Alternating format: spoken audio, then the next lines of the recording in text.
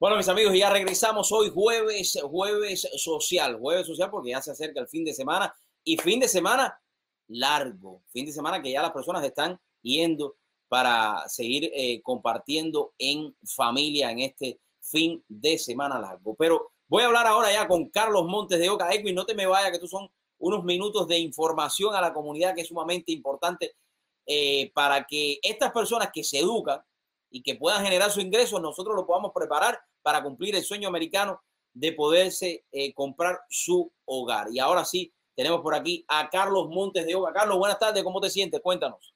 Hola, Ariel, muy bien, ¿y tú? Oye, ¿todo bien? Cuando comenzamos este show, hace ya apenas unos 13 meses, iba a decir unos 3 meses, 4 meses, fuiste uno de los primeros entrevistados y te has perdido. Y las personas me decían, ¿dónde está Carlos? ¿Dónde está Carlitos Montes de Oca? Que quiero ver qué es lo que hay de nuevo con MPTI, con Humboldt International University, con todas estas plataformas tan importantes donde la tecnología ha unido la educación. Dime, ¿qué hay de nuevo? Mira, no, como dice la canción, no estaba muerto, estaba de parranda.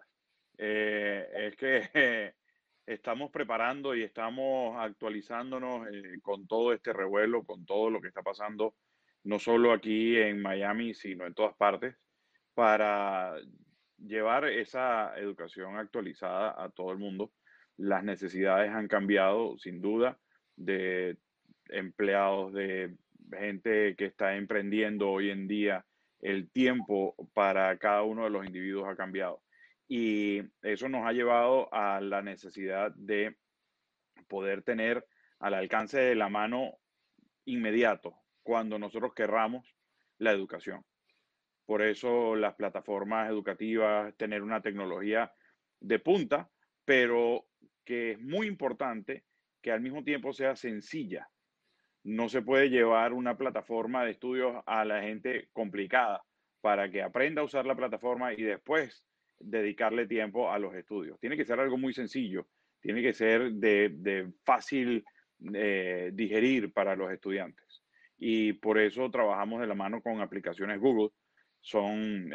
Por supuesto, Google es una empresa que está en constante actualización y también manejamos esa facilidad en cuanto a los estudios, precisamente porque sabemos que la parte online requiere mucha autodisciplina. Yo creo que es sumamente importante que las personas entiendan que hoy por hoy a través de la internet, y esto es una de las cosas que ustedes están también haciendo, ¿no? Cada vez más involucrándose en todo lo que tiene que ver esta educación a distancia, ¿no? Que hasta cierto punto es distancia, pero ustedes tienen algo peculiar, algo en lo cual conectan al profesor con ese alumno, no es una máquina que está ahí, ¿no? Siempre tiene que haber interacción profesor-alumno. Es algo que nosotros tenemos como objetivo principal dentro de nuestro sistema. Tiene que haber no solamente profesor-alumno, sino también entre los mismos alumnos del salón. Puede haber de 20 a 25 alumnos por clase, por materia, y es muy, muy importante que haya esa interacción, que no sea un video donde no haya a quien preguntarle, no haya con quien aclarar una duda. El profesor siempre es muy importante en la clase porque es una guía vital en los estudios, es quien tiene la experiencia, quien tiene los conocimientos básicos para la materia y por supuesto se hace una conexión muy rica entre los compañeros de clase, aunque en este momento no nos podamos ver las caras de manera física, pero sí lo podemos hacer a través de las cámaras en la computadora, en el tablet o en el mismo teléfono y pues desde cualquier parte. Y son diferentes programas, como estamos poniendo aquí ahora en pantalla. Tienen programas de Business Hub, Language, Continuing Education.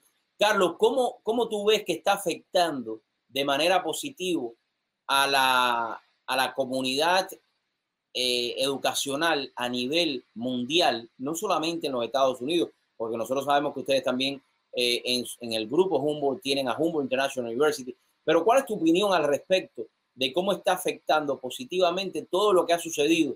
Y yo a veces digo que es como que fue un removión así como cuando tu papá te coge por los brazos y te dice, oye, despierta, que estamos aquí, y que la tecnología se ha podido usar. Y es una de las cosas que le voy a preguntar también a Edwin, porque ellos han empezado a usar la tecnología de otras maneras, ¿no? Pero en el caso de ustedes, la educación, ¿cómo han visto esto positivamente? Mira, yo he hablado mucho de eso en estos días y siempre pongo el mismo ejemplo. Digo que el mundo iba en una autopista a 200 millas por hora y todos íbamos en el mismo autobús, en el mismo carro y no nos dábamos cuenta que a los lados de la autopista hay árboles y esos árboles tienen frutas. Y esto, una de las cosas buenas que trajo es que nos hizo frenar un poco y hacer o notar esos árboles, esas frutas son comestibles, están nuestros amigos a los lados, está la gente a nuestro alrededor y muy importante, está la tecnología que además nos facilita y nos permite alcanzar muchas cosas. No es la educación, la tecnología solamente, pero sí es un modo de facilitarla y en este momento de hacerle llegar a todo el mundo en estos encierros, en el miedo de salir, pero la parte positiva es que nos ha abierto los ojos, nos ha abierto los ojos con las necesidades que ahora tenemos, no solamente aquí en Miami, como te digo, esto ha traído, yo creo que las mismas necesidades para todo el planeta y nos hace ver de que tenemos cosas a la mano que no es del 2020. Ya hay herramientas desde hace 10, 15, 8 años que simplemente no la habíamos usado por esa misma velocidad que llevábamos, como te digo. No nos paramos en ningún momento a decir, oye, mira esto, vamos a probarlo. Y no va a pasar nada con probar, no va a explotar la computadora. No es que vamos a frenar nuestras vidas porque probemos con una semana de un curso o con algo que nos permita avanzar en un momento dado. Y esto, en el caso del New Professions Technical Institute, eh, más todavía, porque las carreras son cortas, son carreras de 7 meses. ¿Qué le puedes decir a todos esos padres, Carlos, que en esta semana comenzó el curso escolar y que hemos visto todos los problemas que han tenido en el hecho, bueno, de hecho tus hijos también están en ese sistema escolar también, ¿no? Eh, pero que se han visto imposibilitados, y esto es uno de los miedos, aquí voy, ¿no? Que tienen a veces las personas de estudiar a través de la Internet, que no han podido conectarse a las plataformas, los hackers que estuvieron involucrados en todo esto, que ya de hecho el FBI vimos que ya tiene uno bajo custodia. ¿Qué les puedes decir a ellos con respecto al miedo de estudiar a través de la Internet? Mira, esto es algo yo creo que muy puntual lo que está pasando estos 3 primeros días, 4 primeros días con el sistema escolar en Miami-Dade, pero no, no significa que sea parte permanente de estudiar online. Eh, Sin duda, muchos estamos queriendo seguir en este momento eh, pues de riesgo en la calle con las clases virtuales o online y muchos otros padres queremos que nuestros hijos vuelvan al colegio de manera física. Eh, para los niños en este momento no hay riesgo en tomar las clases online. ¿Es lo ideal? Por supuesto que no. El niño en general tiene que tener una interacción con otros niños, con Claro. gente alrededor para formarse como ser humano, para entender las cosas que pasan a nuestro alrededor en la comunidad, en la sociedad. No es el target ideal, pero sin duda esto ha sido por una razón muy puntual, muy específica, que estamos en clases virtuales tanto las universidades como los niños en los colegios. Pero, como te decía, miedos la gente no puede, no debe de tener.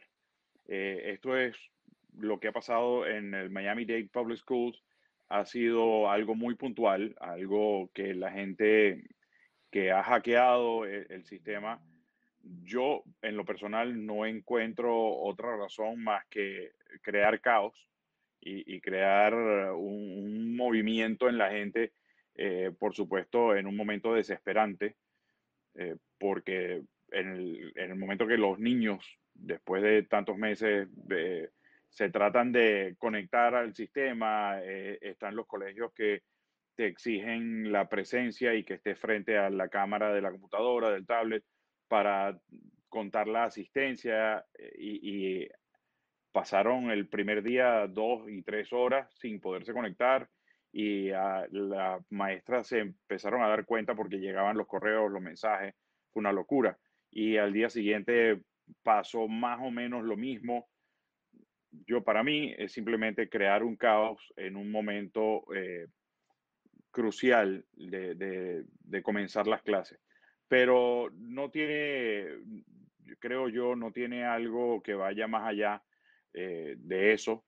Y hay que aprovechar el momento simplemente de estar en la casa, aprovechar el momento de aprovechar, valga la redundancia, las herramientas y los recursos tecnológicos para poder aprender. Y ya vendrá el momento en que volvamos todos a nuestro sistema habitual.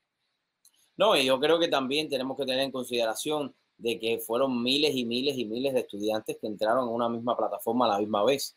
Y creo que eso era algo de esperar. Pero como yo dije, siempre buscar la parte positiva y saber que a través de la tecnología, aunque con los niños no es tan fácil como con las personas mayores que estudien, porque mantener un niño, tú puedes mantener a un niño sentado frente a una computadora cuando está jugando, pero dando una clase o a una computadora, hay que darle al niño, hay que tener Pero paciencia con ese niño, pero más allá, tienes al niño sentado frente a la computadora, pero estás trabajando de tu casa por el virus chino, pero además de eso, tu esposa también está trabajando en la casa y tienes otro hijo chiquito, entonces tienes otro en el otro cuarto y son 3 muchachos estudiando por la computadora y los 2 padres también trabajando. Yo creo que la situación ha sido sí, bien. hay de todo, hay varios factores y tú bien lo decías ahorita. eh, Cómo tener a un niño sentado desde las 8:30 de la mañana hasta las 4 de la tarde. Para empezar, solamente pensarlo es una locura, pero hay que saber aprovechar los recursos y ver lo que tienen ellos hoy en día, lo que nosotros no teníamos y también lo tenemos. Ellos saben manejar mucho mejor la tecnología que nosotros, Claro, pero nosotros los estamos, entre comillas, privando de muchas herramientas hoy en día y ellos van a salir a un mercado laboral increíblemente más avanzado del cual nosotros estamos hablando hoy. Eh, Fíjate, por lo menos en esta entrevista estamos usando teléfono, computadora, estamos saliendo streaming vía una plataforma que no era lo común hace 10 años, claro. pero en muchos casos le seguimos dando las clases a los niños con un pizarrón y tiza o marcadores. Exacto. Tenemos que aprovechar esa tecnología y ver cómo le damos la vuelta, Usarla, sobre todo claro, en este momento, que claro. no están de manera presencial en la clase.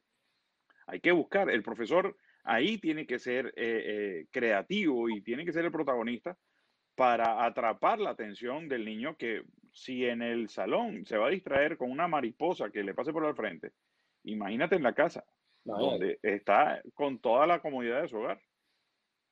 Carlos, algo que se nos quede para todos aquellos que están mirando la entrevista y que no se sientan tristes, que a través de la tecnología pueden estudiar y pueden hacerse muchísimas cosas. Sí, yo le digo así, que no se sientan tristes porque tú sabes que a veces las personas como que se caen cabizbajas, no tengo trabajo, no sé qué hacer. Pero creo que lo más importante y que yo quiero que se lo metan en la cabeza es y se lo pongan aquí en el cerebro, se lo reprogramen. Número uno, reprogramarse su cerebro y número dos, reinventarse. ¿Qué le puedes decir a ellos? Jueguen con la tecnología. Jugando con la tecnología, todos vamos a aprender. Nada va a pasar con la computadora, nada va a pasar con el teléfono ni con el tablet. Eso siempre, si nosotros hacemos algo incorrecto, siempre nos va a preguntar si estamos seguros. para borrar, para apagar, para hacer algo que no queríamos y nosotros obviamente tenemos la potestad de hacer o deshacer. Jueguen, inventen cosas que quieran inventar y no le tengan miedo a la tecnología. Nosotros somos lo que creamos, nosotros somos los que seguimos haciendo. La tecnología es una herramienta más. Exactamente, exactamente. Carlos, gracias por la oportunidad de compartir con nosotros aquí de True Show con Daniel Fernández. Gracias por la oportunidad. Gracias a ti, Darío. Amigos, la tecnología, como dice Carlos, es sumamente importante para que usted hoy por hoy se convierta en un profesional en cualquier parte del mundo.